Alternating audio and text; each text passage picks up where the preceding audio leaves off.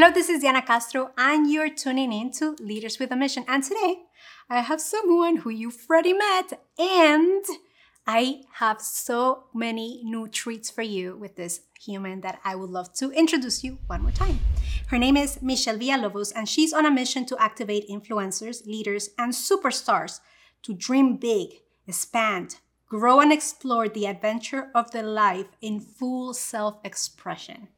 She's a multi-passionate entrepreneur that gets to play and lead as a mentor, speaker, and author. And today, we get to talk about her new book, But I Want to Fly, a children's book created for dreamers of all ages. So this is the beauty that we get to explore today. And I'm just like blown away by it. So can we dig a little bit deeper into this beauty? Please, let's do it. So first, let me know, how was the inspiration? How did you birth this project? I'd love to tell you this story. It's crazy actually, because I've never written any. Okay, let me back it up. Let me tell this story. I was sick. I had the flu and I had COVID back to back in February, March 2021. And one morning I was still in kind of recovery, still not feeling great. And I woke up with this kind of melody in my head around 4 a.m. And honestly, I tried to go back to sleep and ignore it, but it wouldn't be ignored. It just wanted to be captured. So I was like, fine, I'll just get up and I'll write it down. I'll go back to sleep. And I got up and I wrote it down and I just kept writing. And it was this poem that came out of me fully formed. I mean, there was no editing hardly. It was just, I just, downloaded this poem, like 22 stanzas of a rhyming poem. I've never written a rhyming poem before. I mean, maybe in like the second grade, roses are red, violets are blue, but it's not something I do or have done or certainly have turned into anything. And I wrote it, I loved it, and I shared it with a few people. And people responded beautifully to it. They liked it. And I just kind of, moved on my merry way and forgot about it. And then I was on the phone with a colleague, a friend, and he, long story very short, essentially said, why don't you turn it into a book? I don't, book, like whatever. But then it just kind of started to percolate in my mind. I couldn't let it go. I found an artist in Germany. I found this amazing artist and it just flowed.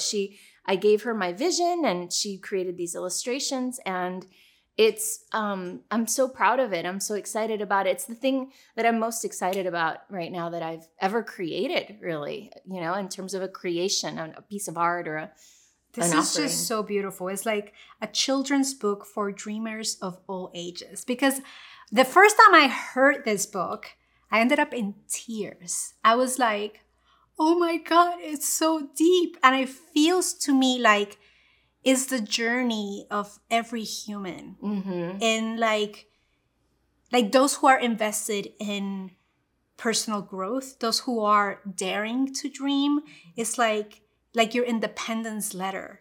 Like that's how I received it. Yes, you nailed it. I've never heard it said that way, but that's exactly what it is. And it's, so if you'd like, I can share. I would love for you to read it to us. Oh, okay. All right. Yeah. But let's do that in a little bit. Okay. Because I want to learn more about the battlefield, because I think everything that you do is symbolic. Extremely, like, there's a purpose behind everything. There's very little that was not pre-planned in this book. Like every word, because I wrote it fully formed and then I went back and I've refined it and refined it and refined it over the last year. And it's to a point where I think it's like, it's perfect. It's as perfect as it's ever going to get. It's polished, it's clear, and it's meaningful. And every word was chosen very carefully. Beautiful. So tell me about like the intentionality that has gone into this and like the symbology that you have like dove in to express every inch of this beauty, because it's art at its finest. Thank you. Thank you for saying that. I feel like it's a work of art as well. And so the story is essentially a story of coming to terms with regret and sadness, and then transmuting that into creation. essentially. I mean, that's what it boils down to. That's why it's a children's book for dreamers of all ages. And I really struggled with whether to call it a children's book because it's really not. Mm-hmm. It just looks like one. But it's really a book about evolution, expansion, growth. Yeah, it's for everybody. And it might even be a little dark for some children, actually. But I feel like you've met my daughter, she's 11. Yeah.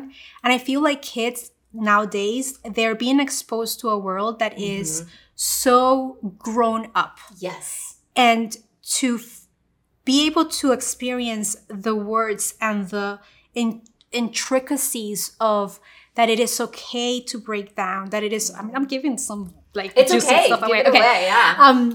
Like I don't want to like damage it. And it's like I busted the illusion, but here it goes. It's like for them to experience the world through a book that gives them permission to be, to break down, to embrace. It's a beautiful thing because sometimes they don't get that from home. They don't get that from anything. And this was born out of like, to me, a download. This is something that came from divine source. This is something that needed to be birthed for humanity to experience. Yeah. Yes, I feel your soul, and it's just so beautiful that we get to do that. So again, there's so many like little nuggets of wisdom and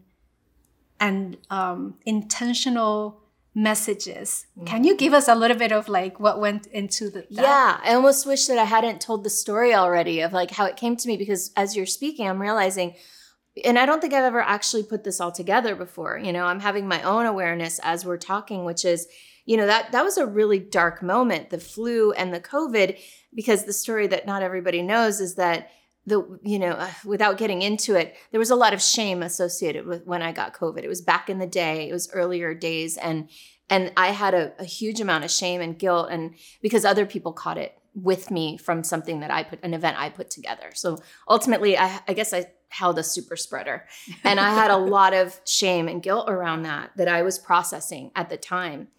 And that I had just processed really is where, and so what this book, a lot of it is dealing with the shame, the guilt, the regret of having made decisions that you would maybe do differently another time. Like, you know, the awareness of like, maybe I messed up, maybe I made a mistake, I did something wrong, or I in this case, and I've had this experience, maybe you have too, I don't know that you have, maybe, of feeling like I had sold out my life, right? I had a breakdown back in 2014. We talked about it in the last video. You can go check it out. Go check out that video. And the breakdown was, I always say that it was the opportunity that I needed for my heart to crack open big enough for enough to come out and get cleansed and get alchemized and get healed. That it was the cracking open that allowed the healing. Rumi says the wound is where the light enters you, right? Mm-hmm.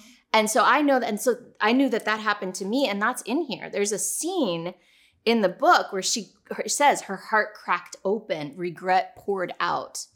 And so it's about that alchemy that happens when we allow ourselves to feel the pain of regret, of sadness, of loss, of whatever. And we spend so much of our lives trying not to feel those feelings, and then we don't have the opening and the creation of the new thing because we're so busy numbing, you know. And I speak from personal experience. So this book is about like what happens when you just go all the way into the pain and the sadness and let it flow through you almost, and ride the wave. It's like riding a wave of pain. So I think this is the perfect timing to ask you to read the book to us. Okay. And if you start crying, don't feel like I got you. I understand. I was there. So would you please enlighten us? I'd love to. I'd be honored. Go ahead. All right. But I want to fly. Where should I look? You can look at that, and then that's your audience. I do have to still read it. You think I'd memorize it by now? I do know it mostly by heart. All right. Waking up again on the hamster wheel of life, V was safe, secure, and warm, but dying inside. Somewhere along the way, she lost her dreams and her desire. She acquired many shiny things and forgot to stoke her fire. What if this is it, she feared, and I never get the chance to live the life that's calling me and in the mystery dance? V wept and wailed and mourned the cost of the choices she had made. But the painful truth was clear as day, no one but she to blame. Her heart cracked open, regret poured out, along with so much more, miles and piles of pent-up pain from years and lives before. She let it flow till tears ran dry, like a wave moved through her soul. And on the other side was light and love and a yearning to be bold. Her heart whispered, "It's time to go." Her mind shot back, "Why? All we need is in this nest, but I want to fly."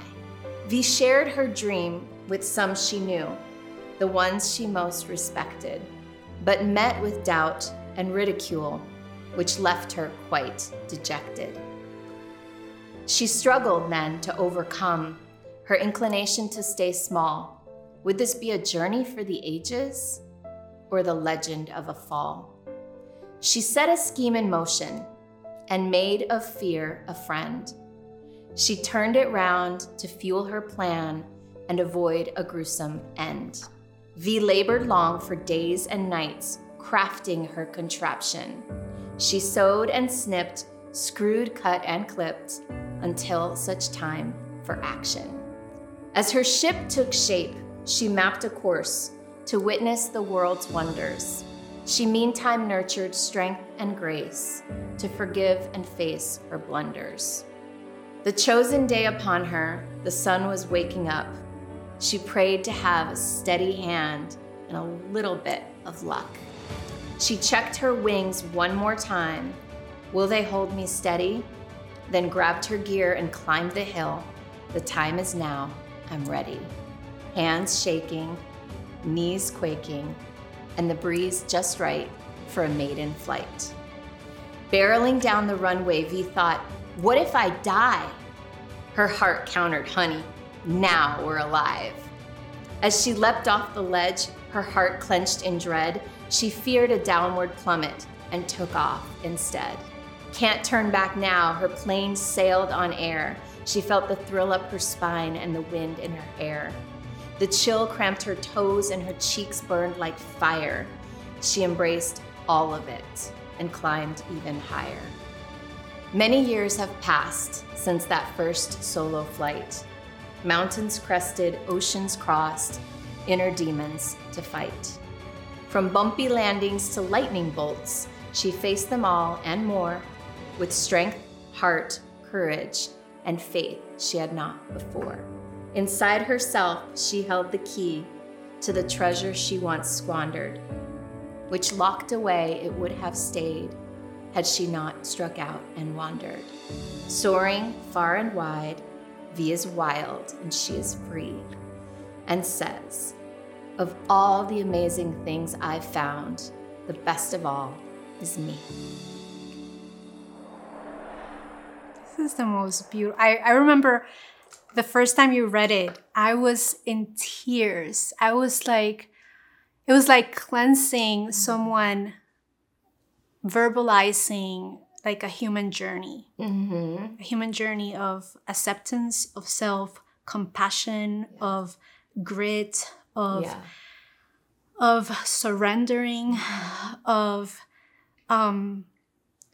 living, it was just such a beautiful expression of our human journey. So it makes me want to ask you, why do you think that this was self-expressed? Like, what do you think is the mission of this book? I think that it gives people permission to feel all of it, you know, and to have a bigger human experience, you know, and one of the things I've learned from the work that I've done with my mentors is that the more I used to numb, the more I narrowed my human experience, trying to control it.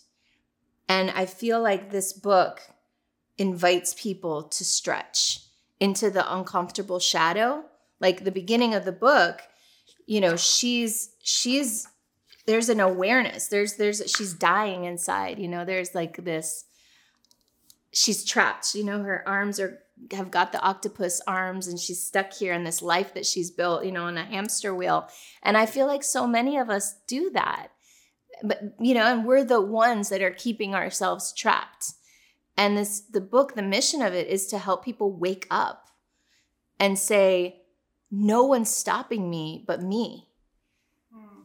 And I really understand that everyone's circumstances are different and challenging. And that's not to minimize or devalue. It's just to say at some point, it's on you.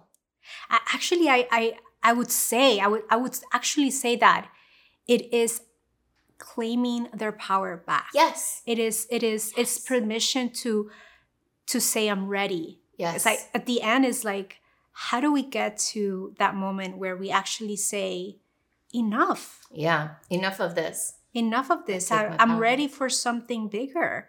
I'm ready for the other chapter. And the courage that it takes, because it doesn't come without stepping into a new level of consciousness. It doesn't come without looking at fear in the eye and inviting it in for dinner. Yeah, exactly. That's like I've been running from you. Like, you want a piece of me? Come on, get it. Yeah. Come on, get it. Well, and it's funny because I also never put this together. That experience that I had with being so sick and then feeling the shame and the guilt and the fear, all of that.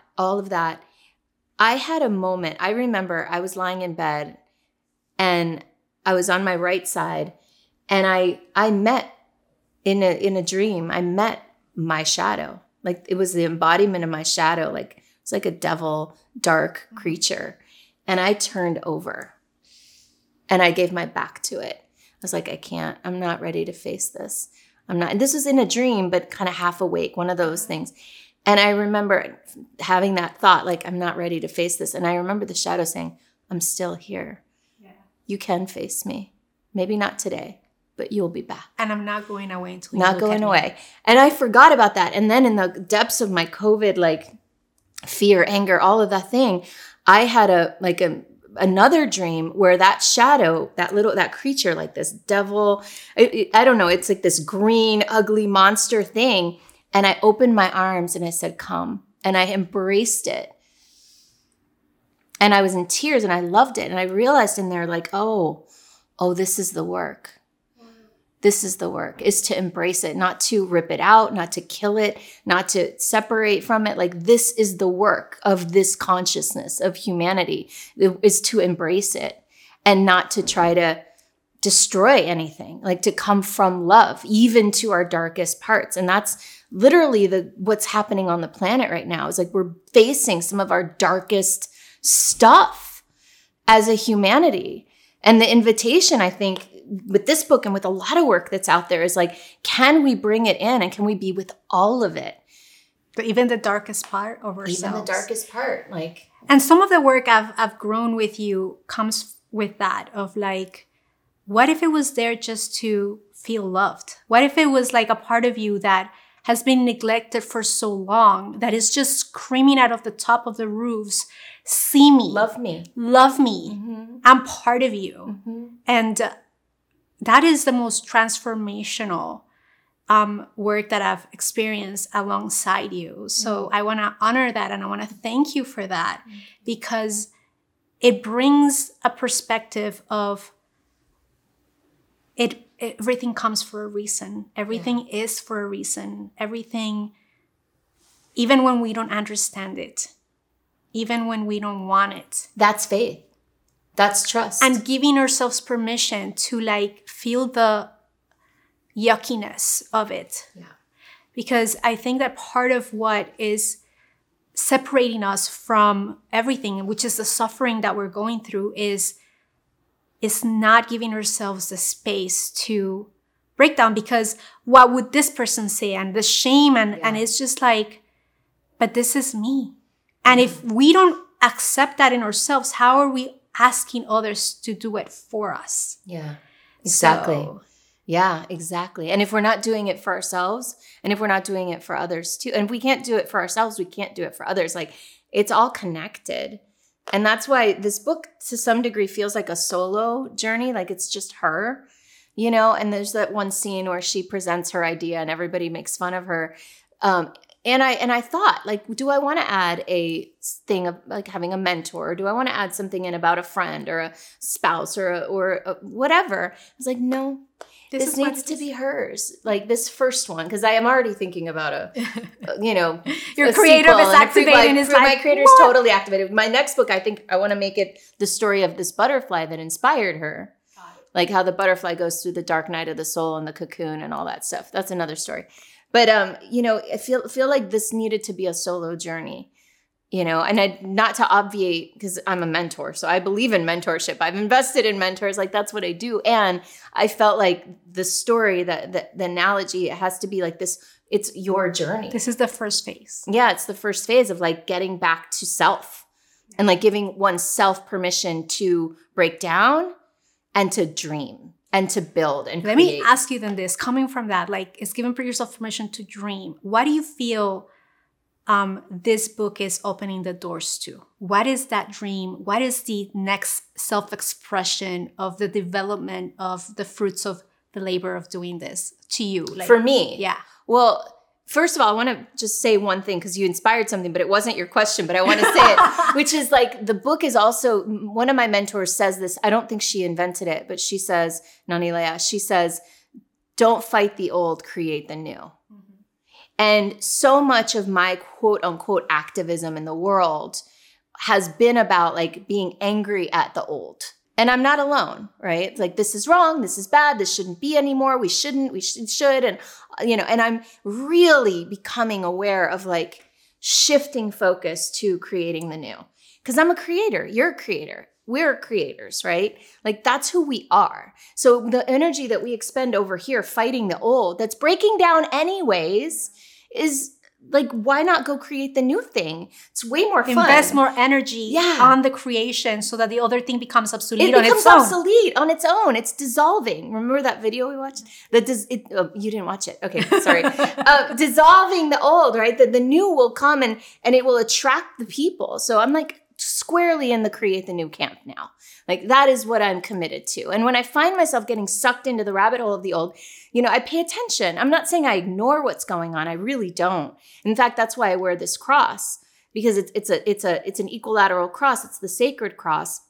And the concept of it is like connection to divine, connection to earth, and connection to humanity in equal parts, right? Nothing greater than the other, but like equal in all directions. And so creating the new is pulling me forward into, what's my offering to humanity? Am I going to be known for the angry tweets that I did, about like stuff that I hated? Like, that's not who I'm going to be in the world. I want to leave this behind. And that energy depletes us, while this energy kind of amplifies us. Yeah. And it's the invitation of what if for everyone else. This is so juicy. Yeah. So that's for me. You asked me, it does kind of come back to your question. Like, what's in this? Like, I don't know. I just know that it's from this new energy. It's from this consciousness. It's from love. It's from my own alchemy. It's from doing the work myself, not perfectly, not done. That's for sure.